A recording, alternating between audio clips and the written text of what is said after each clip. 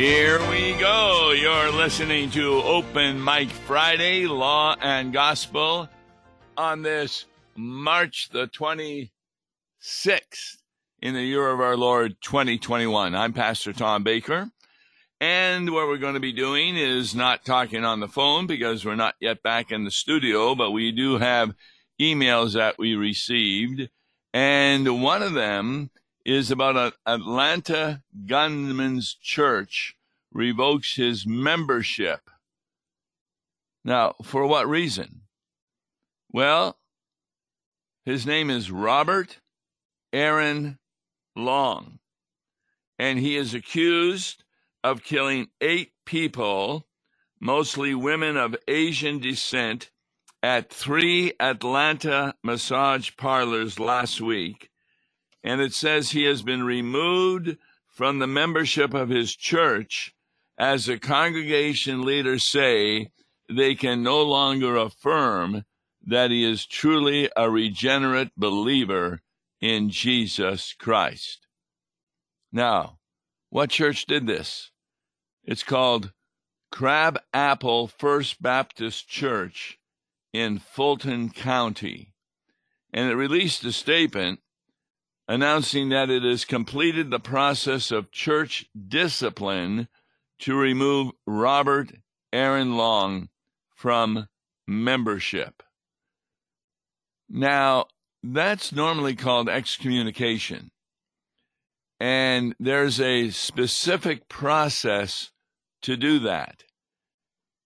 Part of the process is talking with the people or the person who is accused of the sin, not to find out whether or not they did the sin, but whether or not there is any repentance there.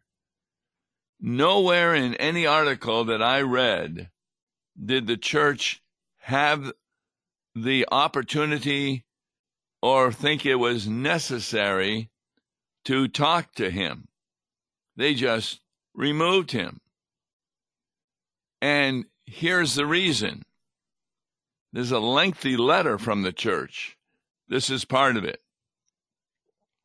We want to be clear that this extreme and wicked act is nothing less than rebellion against our holy God and his word. Aaron's actions are antithetical to everything that we believe and teach as a church.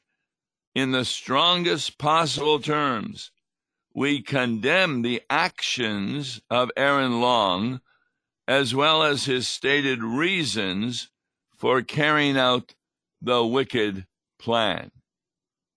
Now, there's no doubt that this man had a sex addiction and that he was visiting these spas that, what I've read, also contributed to prostitution, etc. And he says he felt that he needed to get rid of these terrible temptations. What I find interesting is a comment by the church that this extreme and wicked act is nothing less than rebellion against our holy God and his word. Now, who would disagree with that? That somebody goes ahead and murders individuals, regardless of whether those individuals are people who are perfect Christians or terrible sinners, because we're all terrible sinners. What I find most interesting is they consider this an extreme and wicked act as nothing less than rebellion against our holy God and his word. You know who that reminds me of? Saul. That's right. Saul went ahead and also murdered individuals who were Christians. And it took a while for the church to recognize that he repented of his sin and became a Christian. Remember, Jesus met him on the road to Damascus and then he was baptized. What is really clear is this church takes a look at when a person does a sin and removes them from membership because this sin is rebellion against our holy God and his word. Have they not read the Sermon on the Mount? There's no distinction in the Sermon on the Mount between murdering someone through violence or through a word or through a thought. They all get the same punishment, according to Jesus, eternal damnation. That's why we confess in our liturgy many times that we have sinned against the Lord by thought, word, and deed. So they say, well, this is such a terrible sin, the person must be removed. Reminds me of the Roman Catholic Church. Prior to the time of the Reformation, there were certain sins for which there was no forgiveness available. One of them was murder. Now, since then, the Roman Catholic Church has found that when they visit prisons, as I have done, that is one of the best places to let people know about the wonderful forgiveness of Jesus Christ. And numbers of prisoners have come to faith by hearing the message. There was no message from the church to this individual who did the murders. I'm not saying that what he did was okay.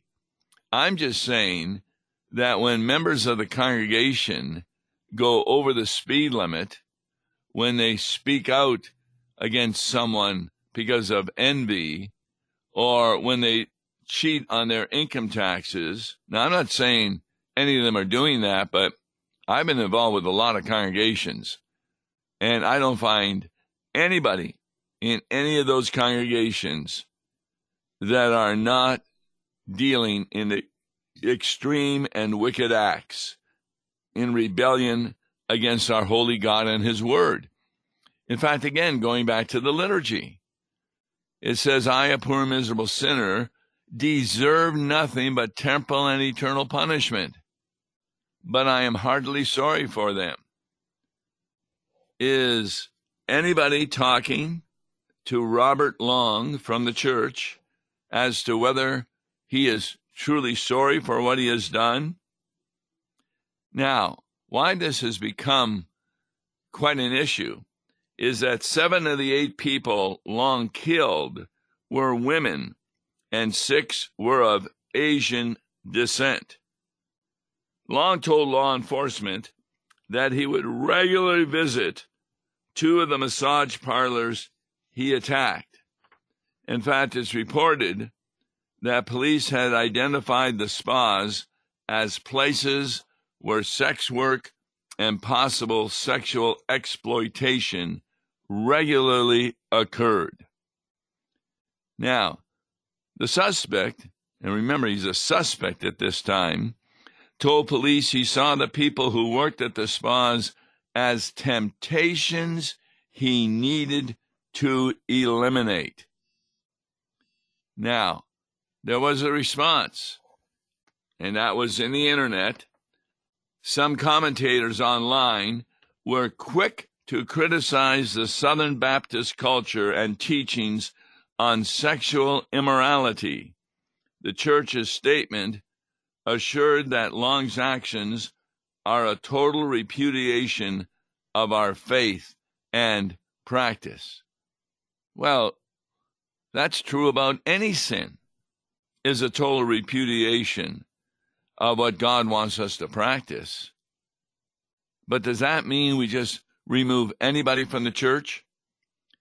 When I was at a congregation for many years, we removed or excommunicated 6 individuals. But it often took over a year and a half to do that, because as the scripture says, one person talks to them, then you bring somebody else, maybe an elder with you, and if they don't listen to those people, then you tell it to the church. So excommunication would occur of people living together before marriage, and they had decided that that was not against God's will. That's what the Southern Baptist Church teaches, and that's what's being referred to, that the Southern Baptist culture does teach sexual immorality. So people were saying, okay, what's the church going to do about that? The statement from the church says, such actions are completely unacceptable and contrary to the gospel. Okay, you can take that sentence and put it on any sin that members of this church do. And that would be also sins of thought. I had a close friend that was arrested for homosexual activity. I visited him a number of times, and I remember the last time I visited him, he had left his wife, and he was living in an attic of another person's home, renting it out. And he looked very ill, and he apologized and repented of his sin. And at that point, because he had been a member of the church, and no excommunication had been done, and he had apologized, we communed him. Now, this was a person who had done a completely unacceptable act contrary to the gospel. Now, the church digs its hole even more. It said, we do not teach that acts of violence are acceptable against certain ethnicities or against women. You know what they're talking about? They're talking about a hate crime. Well, guess what? The authorities have already indicated that they don't have the evidence that this is a hate crime against certain people. So the church is now saying that this is a hate crime because women were put to death. Additionally, the church rejected the notion that women are responsible for men's sexual sin against them. Now that takes some thinking, because when we have women who sell their bodies for cash, and men fall into that sin, are we saying that the women are innocent? Now, I agree that the man has to make the decision to sin with them, but there's not one word from the church that the kinds of things that were going on at the spas were sins done by women. Yes, you can't blame a woman for a man making a decision to sin against God.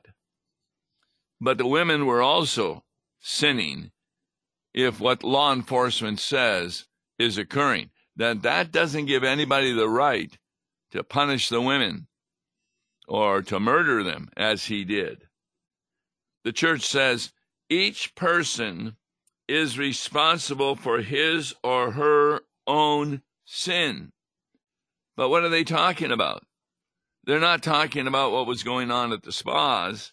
They say, in this case, the shooter is solely responsible for his actions, not the victims who were targeted. The victims are not totally innocent of not doing sin, but that's not mentioned by the church at all.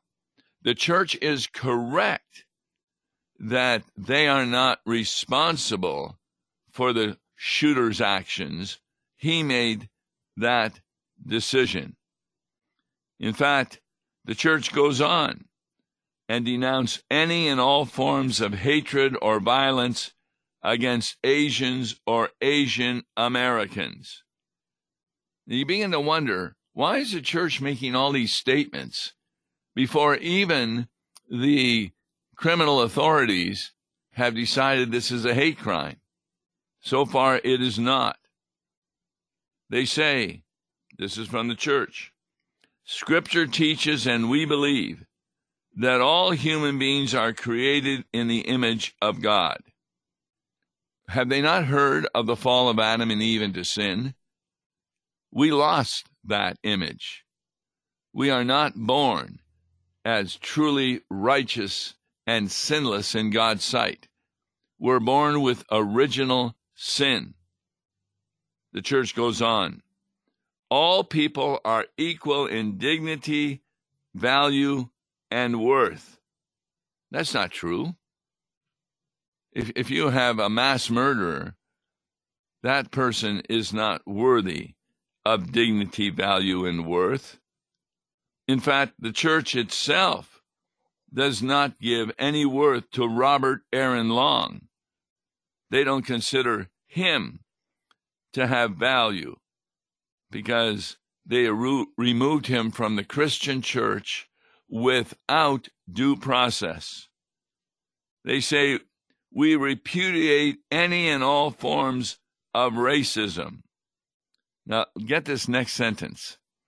We categorically reject the idea that violence is appropriate regardless of one's issues or motivations. Oh, so that means a Christian cannot go to war, cannot become a soldier, cannot have the goal of doing violence against the enemy. This church really needs to get back into the Bible, because to say that we reject any violence, regardless of motivation, is untrue.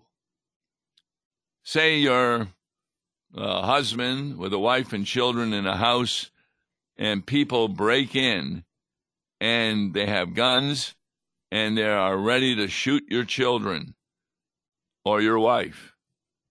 And so you are able to get your gun, and you shoot them in self-defense. That is appropriate. Now, if they run out of the house and they're running away and you shoot them in the back, that is not appropriate because the danger has passed.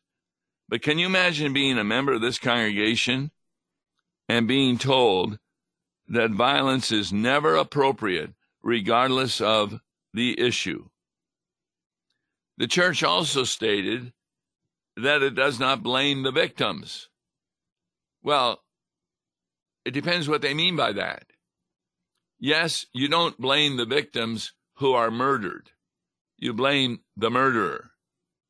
But they give the impression that the lives of these women were according to God's word. How come they're not removing the women from their church, if any of them are members?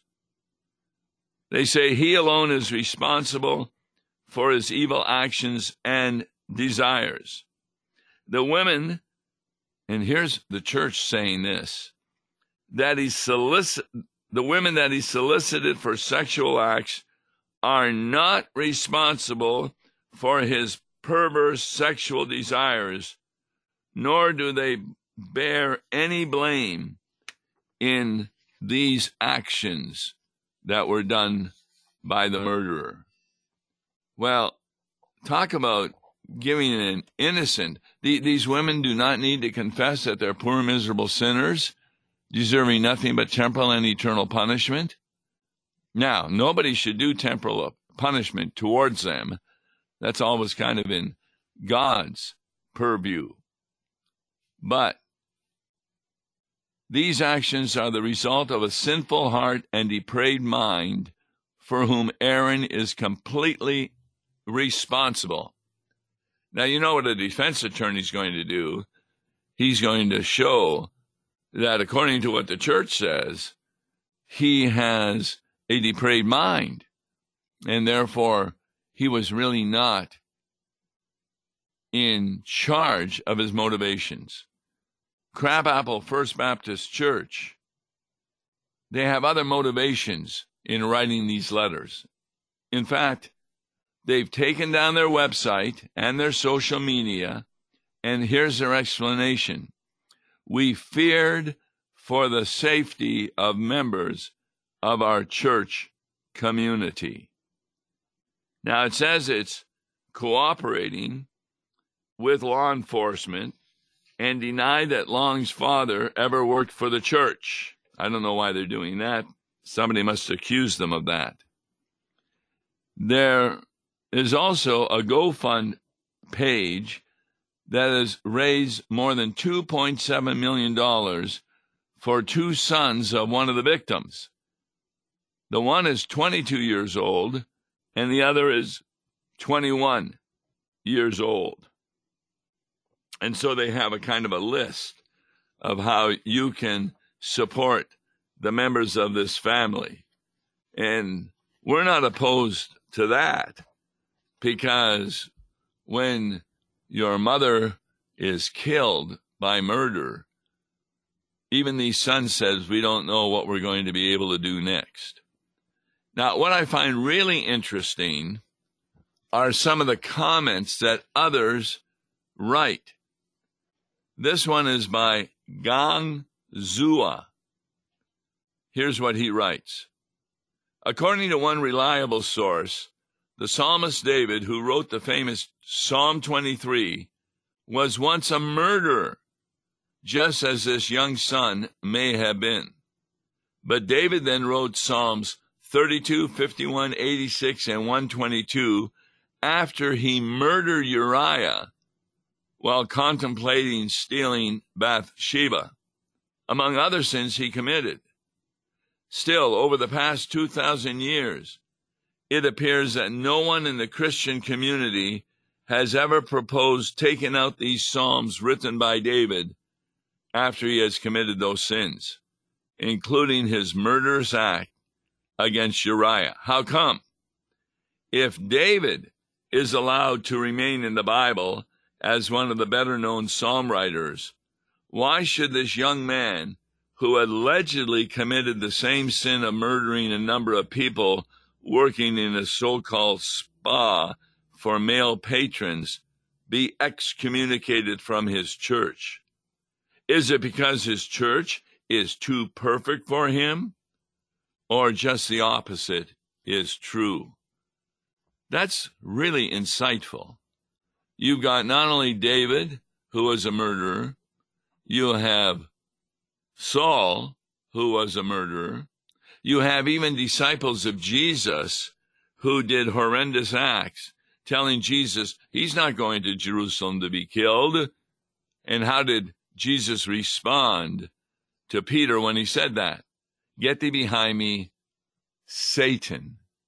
So are we going to kick Peter out of the Bible also and say, well, he was doing a terrible act against God and therefore should not be a member of the church?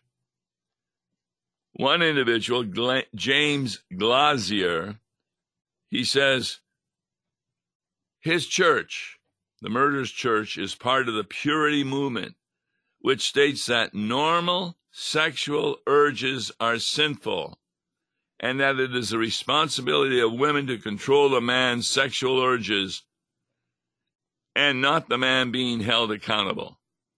One sermon in particular that was pulled off the church's website said as much. When you are told from a very young age that normal sexual urges are wrong and are shamed because of them, this is a powder keg waiting to explode. Well, I do believe that the church did speak out against these terrible actions, but that doesn't mean that the church was wrong. Jesus himself says even the thought of murder is a problem. Jason writes, revoking his membership? What good does that do? Isn't it an essential part of Christianity that all sinners can be forgiven and are saved? So there's articles about this that you can find on the internet where people take different sides. But my main complaint is that there was no true participation on the part of the church to meet with Robert Aaron Long and see if he was repentant. And therefore, the church revoked his membership in an unchristian way. If they had taken the time, it's possible that they would have excommunicated him if he was not repentant, but nobody knows that. I'm Tom Baker. We'll continue with these law and gospel insights on Monday when we take a look at lessons for the following Sunday. God bless you. Listen to Law and Gospel each weekday morning at 9:30 on KFUO. For a tax-deductible gift to Law and Gospel, please make your check payable to Concordia Mission Society and mail it to Tom Baker, P.O. Box 28910, St. Louis, Missouri 63132. To give online, visit lawandgospel101.com or call toll-free 1-877-267-1962. Views and opinions expressed on Worldwide KFUO may not represent the official position of the management or ownership of KFUO, the Lutheran Church Missouri Synod. If you'd like to comment on programs or topics heard on Worldwide KFUO, write us at KFUO, 1333 South Kirkwood Road, St. Louis, Missouri 63122. You can also leave a question or comment on our comment line at 314-996-1542. We are the messenger of good news, Worldwide KFUO.